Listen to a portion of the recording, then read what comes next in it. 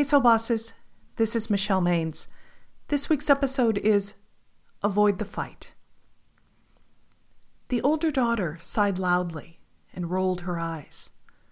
Her younger sister slowly destroyed the display at the end of the aisle. And where was their parent? Don't ask. The August series Easy Fixes is looking at ways to quickly address everyday problems. Most of us don't have an extra 5 hours to spare on our meditation cushion. We need techniques to use in the middle of our fast-paced world. As I browsed the office supply megastore one lazy Saturday morning, the agitated questions kept coming. I couldn't tell whether middle school mom was talking to the staff, her kids, or thinking out loud.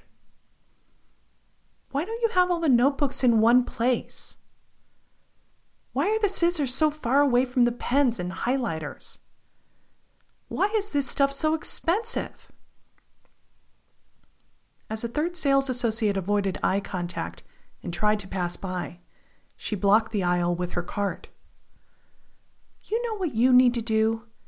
Get a list of all the schools in the area, figure out their supplies list, and then sell them in a bundle. You could make a lot of money with that. The sales associate was dumbfounded. He said slowly, "Well, there are a lot of public and private schools in the area. I'm not sure how we would do that." Overhearing their conversation, another customer chimed in. "That's a great idea. Why don't you guys already have those packages put together? And then you could add $1 to the price. That's it, $1. That would be perfect." Sales associate number 3 went blank. That's an interesting idea. We'll give that some thought. The women continued complaining as he dashed to the stockroom. You've probably figured out by now that this story isn't about school supplies. Not really. It's about what happens when we get triggered. And when we get triggered, we're spoiling for a fight. Let's make this personal. Think back to last week. What was your break point? The moment something didn't go as planned and spun out of control. If you could rewind the situation, what spiritual principles would you use? Here are 3 steps to avoid the fight. Step number 1, start by setting an intention. When you envision the end point, what actions do you need to take to get there?